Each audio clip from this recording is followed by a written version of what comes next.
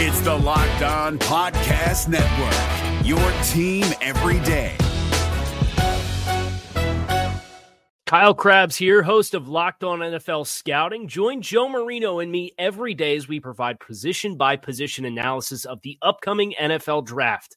Check out the Locked On NFL Scouting podcast with the Draft Dudes on YouTube or wherever you listen to your favorite podcasts. The Bengals community lost a legend today. Rest in peace, Sam Wyche. This is your Locked On Bengals lead story. I'm Jake Lisco, along with Joe Goodberry. The Bengals' legendary head coach of the late 80s who led the team to the Super Bowl after the 1988 season died today of complications due to a recurring melanoma. Not too long ago, Wyche addressed Bengals fans, players, coaches, and said, "Wear your sunscreen." And this is obviously why Bengals Nation mourns the loss of an innovator, a great human being by all accounts, a philanthropist, and a huge influence in the history of the Cincinnati Bengals. Sam Wyche won 64 games in his tenure in Cincinnati, where he coached from 1984 to 1991. He was known for his innovation in terms of the no-huddle offense, including an infamous moment when the NFL tried to change the rules on him 2 hours before a playoff game against the Buffalo Bills. Sam Wyche said, "To heck with your rules, we'll beat them anyway." Bengal fans of our generation may have started watching this team while Sam Wyche was the head coach and are influenced by that generation of Bengals football. For me personally, that rivalry with the Bills in the playoffs and the Bills coming back to copy that no-huddle offense and call it the K-gun is the reason why I'm a Bengals fan personally. And Joe, as you may know, currently lives in the Buffalo area, so that rivalry probably has a little bit of extra meaning for you, Joe. So not only did Wyche bring in the no-huddle offense that still survives today in the NFL, but hiring Dick LeBeau as his defensive coordinator and really starting the first zone blitz scheme that still carries out through everyone and has infiltrated every team in the NFL even 30 years later. Bill Belichick acknowledged Dick LeBeau's ingenuity in saying that he's never seen anything quite like the endurance of the zone blitz scheme originally pioneered by LeBeau under Wyche's head coaching tenure.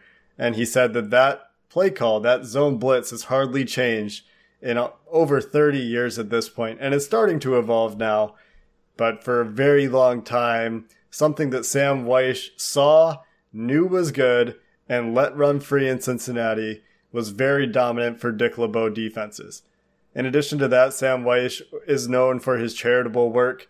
Jeff Hobson of Bengals.com did a great job summarizing that in Cincinnati. He became a tireless advocate for the homeless.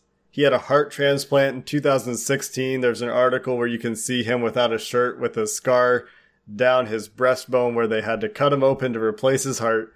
And after that, he became very involved with organ donation in the Carolinas. Maybe what Sam Wyche will be known for best, or maybe the longest, it shows his personality and his leadership as the coach. As the Bengals were playing the Seahawks and fans were throwing snowballs out onto the field, Wyche grabbed the PA system and the mic and got on and spoke to Bengals fans. Will the next person that sees anybody throw anything onto this field, point them out, and get them out of here. You don't live in Cleveland, you live in Cincinnati. I could listen to Sam Wyche addressing the Bengals that day. I don't know how many times. I've listened to it tons of times today. I'll listen to it some more. It's a great moment in Bengals history. Even if the game itself wasn't so great, it's just so iconic and so memorable, and I don't think anyone's going to forget that. We do have the rest of the show for you today, though, and as planned, we're taking your questions for the weekend mailbag, and we'll dive into those. But first, we have to remind you, Abco Safety has come back to sponsor the Locked On Bengals podcast for the third time, and as we're here in a new year, we're still just so appreciative of our first sponsor and our most frequent sponsor. They're a safety distributor located in the Cincinnati area, partnering with 3M to sponsor the podcast. And if you need safety equipment, you should give them a call because they'll save you money on your safety budget. Joe, what are you looking at today on www.abcosafety.com? Well, I went to categories, I went to foot protection, and I found something that you might like, Jake, when you go on your hikes, and they're called stabilizers, and they're an apparatus that goes on the bottom of your boot to give you extra grip, and they look like they got little metal claws in there for climbing and stability. Good old crampons. That's what those are called. Okay. Check out their inventory, www.abcosafety.com. They will establish corporate pricing for you when you become their customer. So keep in mind that the prices on their website are retail prices. Give them a shot at quoting your safety equipment. Again, you can call them at 513-672-1818. Mention Locked On Bengals so they know you came from the podcast. Jake, it's playoff time. That means if you want to win and win some money, we've got the hookup for you. I'm not the type of guy that likes to bet my money, even with the knowledge of football I think I have.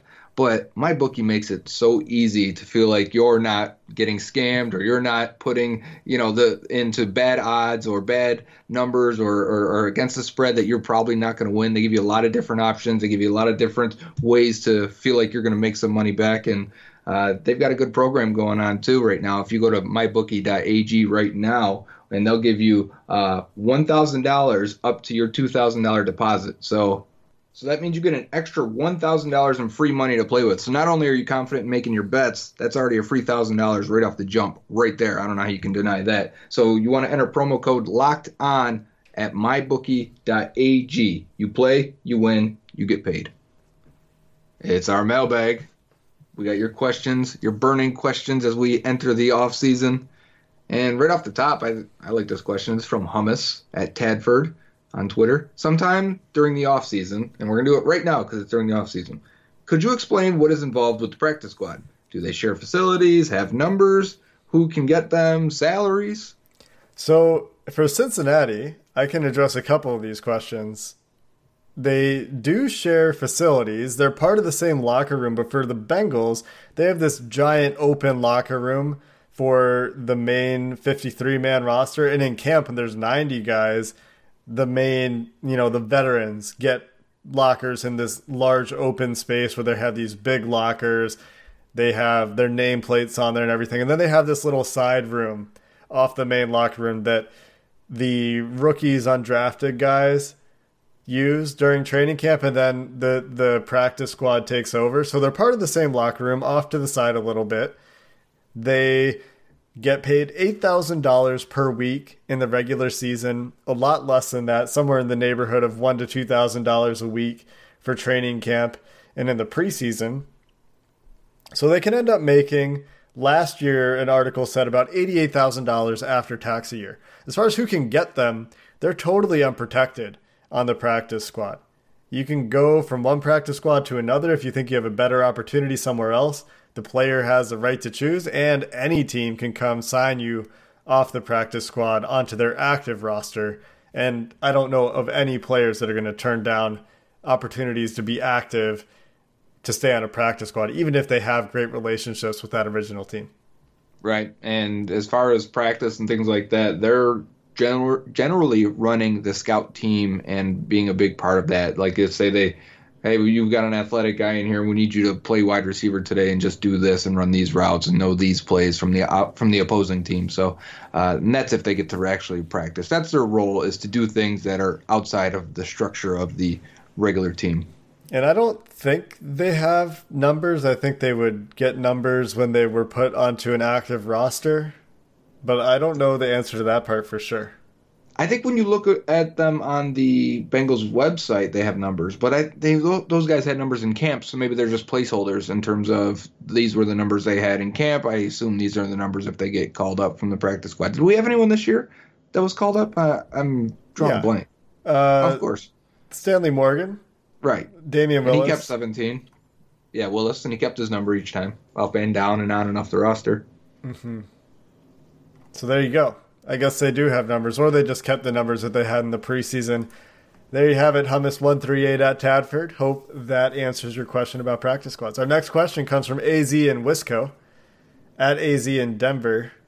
So are you in Denver? Are you in Wisconsin? Does Randy Bullock get another year now that he has set the franchise record for the longest field goal? And actually, Joe, there is a little graphic today published of expected field goals made against Actual field goal percentage from Randy Bullock was better than expected.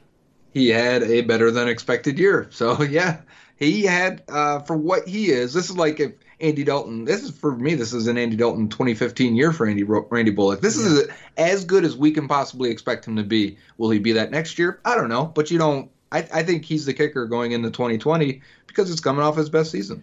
It's just funny to me that I think both his expected make versus actual make is as elevated, and the whole purpose of this question is elevated because he missed a 52-yard field goal twice. They got a penalty, and then he get the 57-yard field goal. So if he never gets to kick that 57-yarder, or if they don't take the timeout and his first 52-yard attempt doesn't go in, he's probably worse than expected then, or maybe at expectations, and we're not talking about this. I don't remember what game it was, but do you remember the one he kicked short at about 49 or 50, whatever it was, and then he came, but same thing there, he gets a retry on it, and he shanks it left. Yep. I don't want to talk about the bad stuff. It's just the kicks he made were just ordinary, but he made them all. Except that 57-yarder, which was a thing to behold, especially for Randy Bullock. And in that game, too. Next question is from Chad at Asgardian Hero. So Chad's a fan of Thor, I'm sure. Are we too excited by the potential of Fred Johnson at the tackle spot?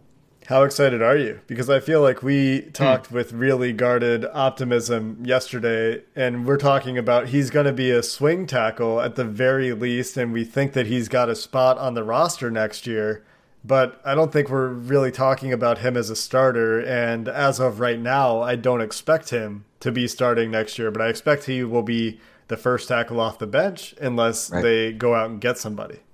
Here's the truth, or here's the facts. He played basically 2 games against subpar competition. Sure, he had a couple snaps against the hurt Olivier Vernon, but he was great. Honestly, when you watch it, he was very, very good in pass protection. One of some of the best performances they've gotten all year during that stretch without giving up a pressure, a hit, or a sack. All of that is fantastic. Other truth is that sometimes undrafted guys and guys poached off the practice squad, especially on the offensive line, seem to work out around the NFL. Undrafted offensive linemen start all the time, all over the place. So there is a chance that maybe he is a starter. But the other truth is that I think both tackle spots are spoken for going into next year. Sure, maybe there's a competition with Bobby Hart. Maybe there's another draft pick also. That's not out of the realm of possibility. Maybe Johnson is a guard also, and maybe he gets in that way. But as of right now, he's a bonus player. If he comes into camp and he builds off of what he did this year, if he gets better from what he showed, he will find a way to start somewhere. Yeah, if he manages to find a way to consistently play with leverage, which is challenging for him at 6'7", 325. Because when he gets into trouble, Matt Minich did a great video breakdown piece on CincyJungle.com on Fred Johnson's performance. You should go check that out to get the play-by-play, the weaknesses and the strengths. He struggles when he gets high and when he gets narrow. And that's a consistent thing for guys that are as big, 6'7", as Fred Johnson. So when you talk about moving him to guard, he probably has the athleticism to do it, but is he going to be able to consistently anchor and play low against I think Geno would guys like Geno Atkins? Yeah, I mean, that's a terrible matchup for Fred When Johnson. You look at how Johnson's built, his hips are really high. He's long legs. He's narrow in that section. He's more triangular built, instead of pear built like a lot of offensive linemen. So I think there could be potential for balance issues. But Whitworth was built that way also. So he was big, stout, broad shoulders, long arms, and that helped him manhandle guys for a long time. And the way you get around that is technique. And so Fred Johnson has an opportunity here. He, according to Matt Minich, has shown signs that he's very coachable, that he has the intuition. He's not making the same mistakes twice, kind of gets beat by a stunt on one drive against Miami, comes back the very next drive and picks up the stunt beautifully. So if he has the drive to improve, then there very well could be a competition, or he could be a starter of the future. But I think for the same reasons you point to, Fred Johnson finished the season strong, people are going to point to, hey, Bobby Hart also finished the season strong. And by people, I mean Bengals coaches, because Bobby Hart in the second half of the season was actually pretty good in pass protection against that same competition where Fred Johnson and Cordy Glenn excelled. Yeah, it's just they really didn't face an edge rusher for the final half of the year, and they did their job, and which is good. Yeah, I would have loved to have seen Fred Johnson go against Myles Garrett for some real Would have loved to have test. seen Jonah Williams if somehow he could have played those final 2 games. You know how we were kind of speculating maybe he could play those 2. I wonder if he got practice time at all. Remember, he was cleared to practice. I wonder if he did anything because if it wasn't because Fred Johnson was backing up Cordy Glenn, so how many snaps would Jonah Williams even have gotten in practice? It must have just been individual stuff. It sounds like it was non-contact stuff. Yeah. From what I read an article today that talked about it. I think it was mostly non-contact stuff. Anyway, our next question comes from Ryan Way at RyanWay9. In response to one of Joe's tweets about too early to tell about potential 2 and 3 round linebackers until the combine, would that make such a difference in comparison to other positions? Yeah, this was someone asked me, can we start looking at day 2 linebackers and can you rank them? And for me, this was in response to linebacker that I would wait for the combine, which is in February, because there's a lot of guys that are going to move. If you remember last year, we were getting Devin Bush in these mocks in round 2 until the combine. I think Devin White would have been there at 11 until the combine. And these guys test like 99 percentile freaks. They get moved up a little bit. Jermaine Pratt, he and the other guys that kind of separated. Mac Wilson would have been a target in round 2 until he bombed the combine, and that's going 4th, 5th round, whatever it was. So they will move. Linebacker is one of those positions that's turning into one of those new age positions where you need an athlete. And if they're not, they're going to suffer and they're going to fall. But that's the case with a lot of them. If you look at like defensive end in this class, offensive tackle, a lot of these tackles are going to come in with shorter arms or shorter or lighter than you expect. And next thing you know, they're going to be guards. And we're going to look at this guard class a little differently. Edge rushers, they have to test athletically. If they don't, it is stacked against them tremendously. So there is a lot of chips to fall still for the Senior Bowl and then the scouting combine. And we still need guys to declare for the draft, and we've got a couple weeks for that. Yeah, there's a lot still in the air as far as who will be available when we're asking this question. Whether Dylan Moses stays out of the draft, which I think is probably likely, or if he ends up in the draft after his father, the lawyer, issued a statement today saying that his previous statement that he was going to go back to Alabama was ill-advised, and that Dylan Moses is part of a trust and thus cannot make this decision independent of the trust. So some weird legal stuff going on there. But as is, Kenneth Murray is in the draft and Isaiah Simmons is in the draft, and those are your 2 top linebackers. And right now, this could be very similar to Devin Bush, Devin White, where Isaiah Simmons is seen as a top 10 guy. Right now, Kenneth Murray is seen at the end of the first round guy. He could just spring up the boards if he has a good combine. Right. And that changes the entire conversation and landscape. Totally. Next question is from James Supini, I believe. Nope. What? Supinski. I wasn't even. I overlooked it completely. I like Soupy, though, on Twitter, which is much better. So I appreciate that name. Besides re-signing of Trey Hopkins and obviously Jonah Williams, is there anyone you saw this year that is a viable piece for the offensive line? What do we mean by viable? Exactly. I think starter quality, maybe. I think he's talking starters because I think here's like one thing they did answer. I don't know good starters, but at least, okay, we're not going to attack that position in the draft or free agency. Yeah. But if there's an upgrade available and we can take them, we'll take them. For me, I think that describes John Miller completely. Maybe. They just signed him. He played decent enough that if you can't get a better guard, that's fine. You don't have to push it. You may bring in some competition with him. In form, it could be Billy Price and Michael Jordan. It could be Fred Johnson. But the point is, you don't have to run out and sign a guard.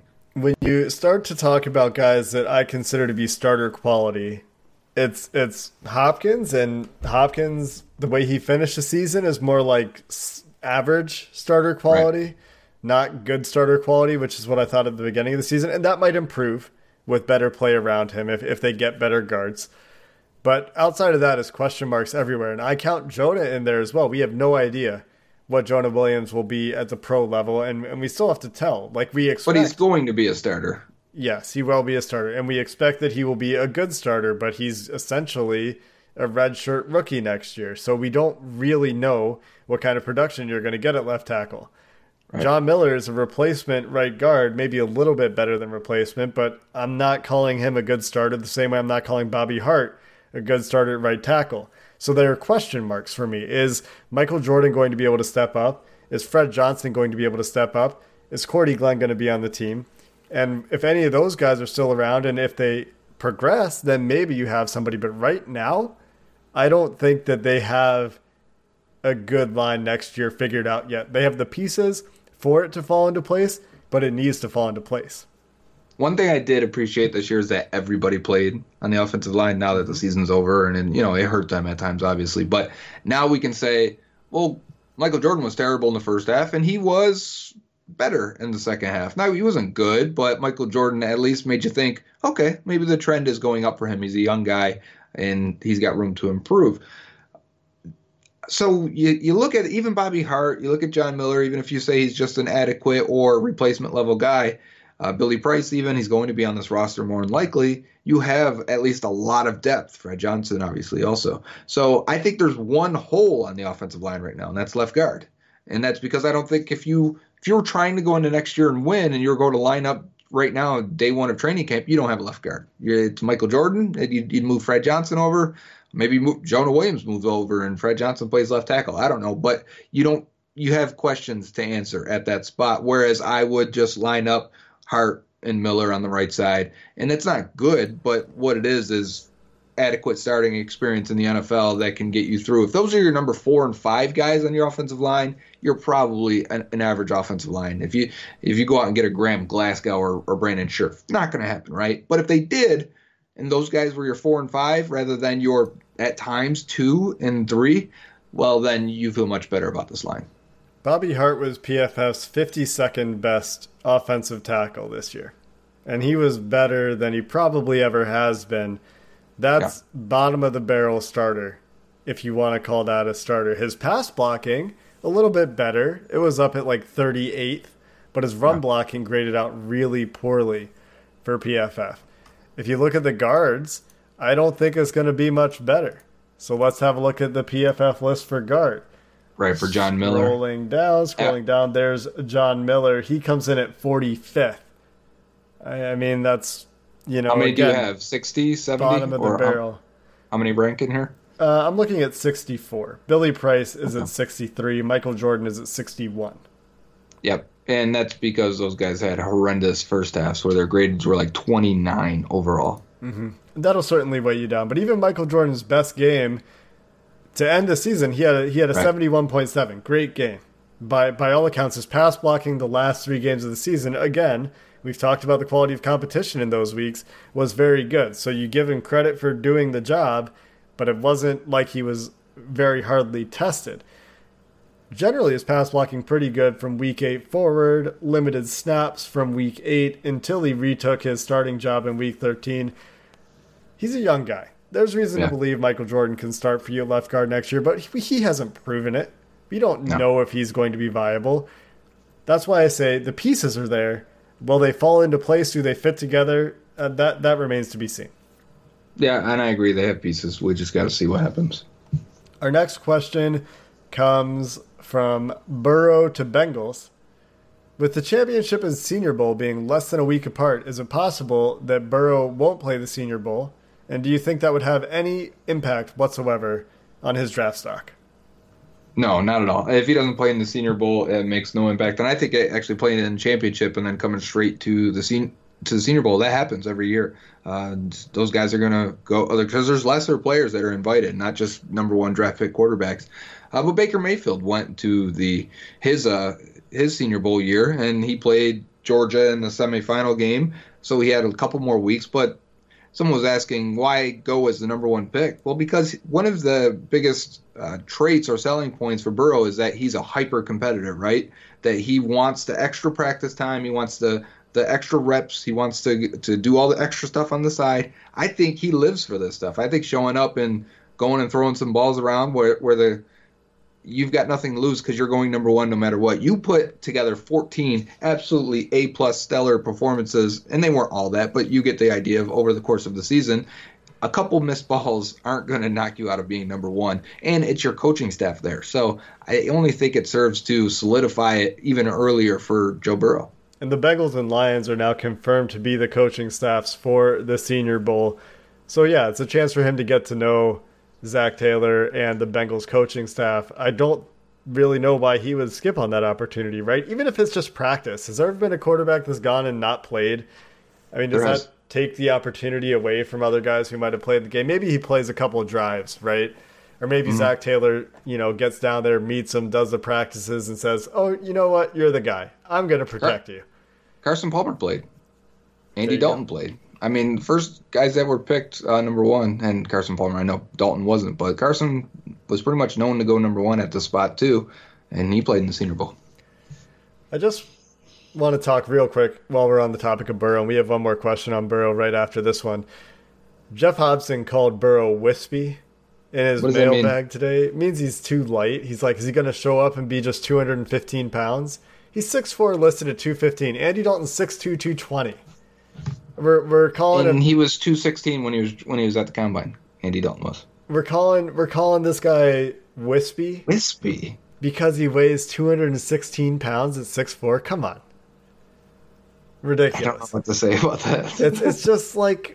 He's talking about, there's good reason to think that, you could trade back, get some more picks, and get your quarterback in the second round. They did it with Boomer Esiason, and it's just like, in Hobson's defense, he does say, if Burrow is that much better, then you have to take him. And he is that much better. And he also acknowledges some very positive traits for Burrow. He also asks questions like, is his arm stronger than Dalton's?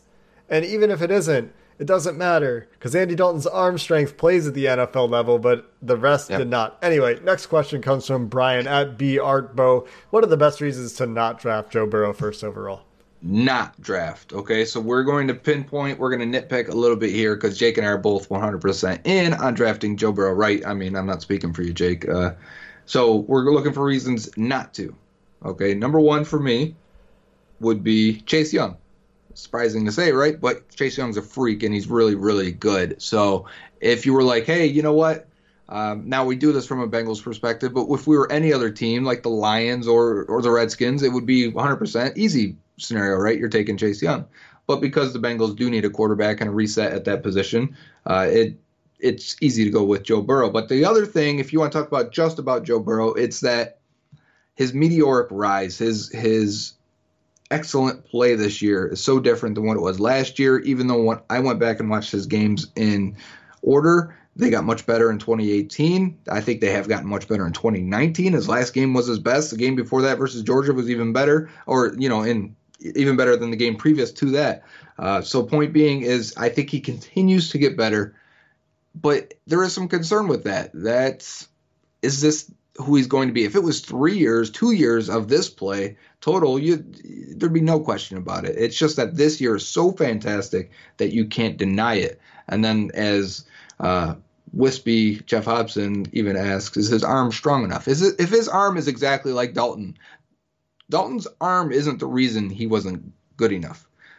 It was all the other things. It was his inability to remain accurate at all three levels of the field. It was his inability to deal with pressure, manage the pocket, break the pocket, go off script and make a play and create plays. It was his inability to hit the deep ball consistently enough and just use all three levels of the field. And I think that's a form of arm strength, right? When Dalton gets pressured or has to move in the pocket, when he has to throw on the run, when he has to push a little bit extra to that second and third level, Dalton loses accuracy at a rapid rate. Joe Burrow does not. It's nothing to him to throw off balance or off the ground or on one foot or spinning backwards because he's that kind of guy. That's in his DNA as an athlete. And I think for me, even if he has the exact same arm as Andy Dalton, he'll be more successful than Dalton is. I don't have much to add. I can't think of a compelling reason to not draft Joe Burrow first overall, given everything we know right now. What he's doing is just so unprecedented. And when you turn on the tape, it backs up all the freakish stats he has. The next level stats from PFF, like his accuracy, are, again, unparalleled. He's doing things that have never been done at the college level before, and he's better than all the guys that you're talking about being the next big thing right now in this college football season. So I guess the only one would be, are you that shook by him only having one elite year? That's the only question. And I don't see how the answer could possibly be yes at this point, because at this point we have like 17 games of good tape of Joe Burrow at this point. Yeah, the only thing I'll say also is for anyone who's concerned that the Bengals may not do it or should take it, Chase Young, whatever, if there's any doubt on Joe Burrow, this is the best quarterback prospect the Bengals have been able to draft since Carson Palmer.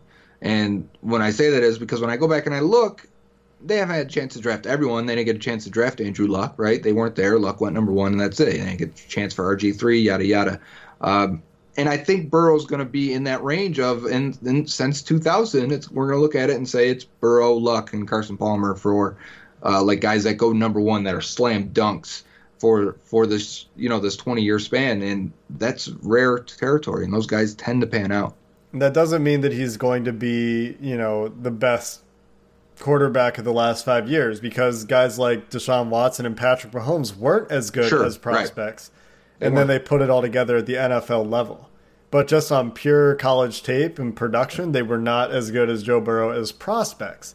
Now, yes, if you compare Joe Burrow now to what those guys are in the NFL, you take those guys that are in the NFL, most likely. But if Joe Burrow takes a similar leap or has any potential left in the tank, and this is the other concern, is that he's going to be 23, then you kind of get what you get with some moderate improvements, and that would be the other thing that would concern you. But he's just so hyper efficient. You can win with Joe Burrow.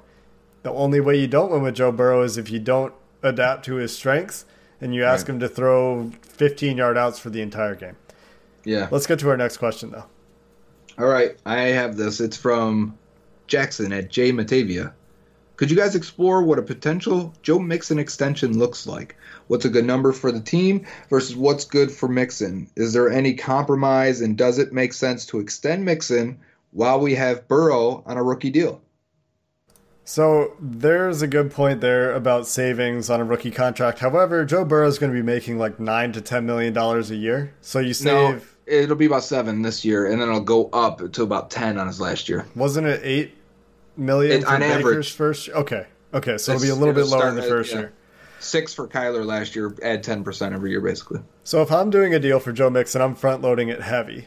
Because I'm looking at Ezekiel Elliott and Todd Gurley's deals, and I'm seeing that Todd Gurley has most of that money in the first 3 years of his deal. And if the Rams need to get out of it, they can get out of it after 2020. They eat dead cap, but they save money. So I'm front-loading the first 3 years of that deal with as much of the guaranteed money as possible. On top of that, in terms of talking about the yearly, so you look at Todd Gurley, $14.3 million. You look at Ezekiel Elliott, $15 million. Again, with Zeke, after 2022, the Cowboys can get out of that contract pretty painlessly. They guaranteed a ton of money in the front part of that deal. You guarantee the money, you guarantee it in the first part of the deal, and then you can offer Joe Mixon something like $12-ish million a year, which is what I think it would probably take to get it done, give or take. That would make him a top 5 running back in terms of salary in the NFL. And I think that Joe Mixon probably thinks that he's in that ballpark. I don't think that much less would get it done. You could start at $10 million and see if you could get it done there. But I think the most important thing is to put the money at the beginning of the deal, have less guaranteed money, less cap money at the end of the deal if you can do it that way, and then that gives you flexibility in case he falls off a cliff. I think you have to convince him to take less. And I say this for the future of the position and because I want him to be on the team and I want the Bengals to get a deal done, but it's stupid to pay a running back too much money. You're getting a great advantage by having a quarterback on a rookie deal. You're saving $10 million that you were paying Andy Dalton. That $10 million, you can say, yeah, give that to Mixon, give that to Green, or pay a legit left guard. You chose not to pay Kevin Zeitler, and they could have afforded Zeitler. They could have afforded Whitworth because the cap is ever growing. But it's still 100% of the pie. It's still got to be divvied up, right? You're still have just as much as the next team, give or take, rollover money. But point being is, if you start giving more than what's advised to running back, that means you got to pull it from somewhere else. So you're not going to pay a linebacker. So you're not going to pay a tight end. So you're not going to pay a left guard. And the advantage you get with having a cheap rookie quarterback is that you can start boosting this roster and maximizing this cap and say, we're going to have that guard and we're going to have that linebacker. And then maybe you can make the case that maybe that's when okay, fine. We'll have Mixon also. But every analytic and number and breakdown shows that it's way more important to have a good offensive line than it is to have a good running back. Because not only does it help whoever running back you plug in, it helps your quarterback. And passing is how you put up points. It's how you win in this league. And what kind of offense are they going to try and run? Is it in 2 years, if Burrow's good, is this offense now Burrow's and we're paying a running back 12 to 13, $14 million when Burrow's running the show and throwing it 550 times a year and Mixon's not out there because he still can't pass protect? There's potential for that to happen. And I don't, you name off all these deals and they all have outs after 2, 3, 4 years, whatever the case may be. That should tell Joe Mixon something. Those guys are getting cut. They're not going to see the length of that deal. If I'm Joe Mixon, I would say, okay, I want to be here. I want to be paid. I want to be paid for 5 full years. I want to be here for 5 years. And the Bengals may do it because that's how the Bengals operate, right? That you see the life of your contract. So I would say, okay, $12 million a year sounds great. How about we add 4 years at $12 million per? That's $48 million in new money. He makes just under $2 million this year coming up. So total, you divide that, it's 5 years now, divide that by 50 million, and you have $10 million a year, which is swallowable for the Bengals. You can handle it, especially if you front load it while they've got some deal money here. So that in 3 years, when he's making 9.5 against the cap, let's say, because you front loaded it a little bit, it's not that bad. He's going to rank like 8th, 9th, 10th best in the league for a veteran contract. And you say, okay, we can handle it because at that age, at 26, 27, he's still good. And our final question is from New Day Dusty at Dusty Balls 08. I didn't even realize this was Dusty Balls. Way to go, man. When you're watching tape on a prospect, Jake and Joe, but what's more valuable, his athleticism or field awareness football IQ? Is it more important to have the physical gifts or just being in the right spots, knowing how to read the opposition?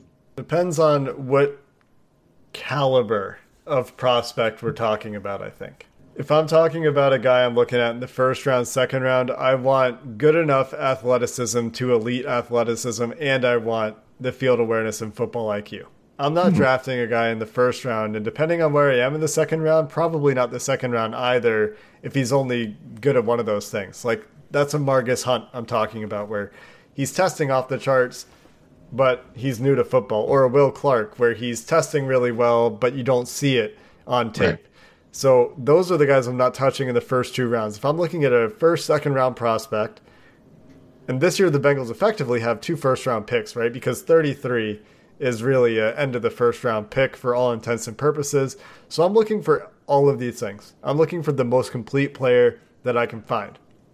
When you get to the middle rounds, I'm lowering the bar for both of the things, but I'm looking for promise at either of the things. So I have like minimum athleticism requirements that I'm looking for, period, no matter what.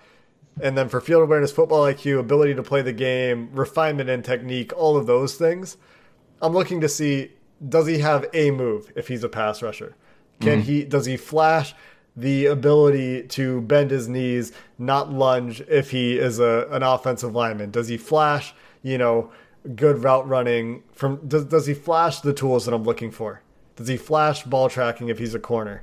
And if he can show those things in small bits, then there's reason to think, okay, we can build on that. And I'm looking for those building blocks later on in the draft.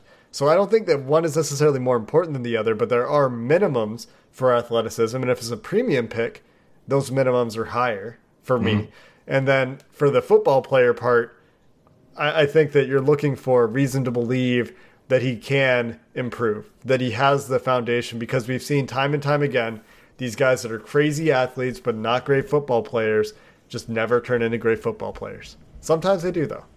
Yeah, and that last point I think is great, because when you're watching, it depends on the guy you're watching. Sometimes you're watching a guy and you're like, okay, does he have enough athleticism? Can he turn this corner? Can he make this guy miss? You're kind of holding on hope that he shows you just enough athleticism to make you believe that, yes, he's worthy of whatever pick in that range, because there's a lot of guys that are very cerebral or just naturally gifted guys. Vontaze Burfict was like this, and there was a lot of times I'd watch him be like, I don't know if he can catch up to that guy. Man, he did. I don't know how he did. Great, I'm happy. Some guys just find a way to get as much of their athleticism on the field as possible, and those are the guys that get described as they're just football players. There's some truth to that. You want guys that are just draft football players. I do want those guys. But you also need to draft athletes, and you need to draft high-caliber athletes. When you look at the best players at their positions, you look at the best players throughout league history, they're always very, very good athletes. And you may say, Jerry Rice ran a 4.7 or whatever. it gets stretched the longer we go. But actually all of his other tests were superb. So it balances out some way. If one test doesn't show if a guy's an athlete, you can tell by watching Jerry Rice. He's a freaking really good athlete. So, it comes down to, I like what you say. In the first round, second round, you want both of those traits. But as you go, you kind of pick and choose. Sometimes there's a running back in like the 6th round. You're like, he's not the most natural guy, but man, he's such a freak. Darwin Thompson is that guy. And you're like, got to get him the ball in space. I'll figure it out from there. There's some risks you're willing to take, but at the end, a lot of times, the Bengals are like this.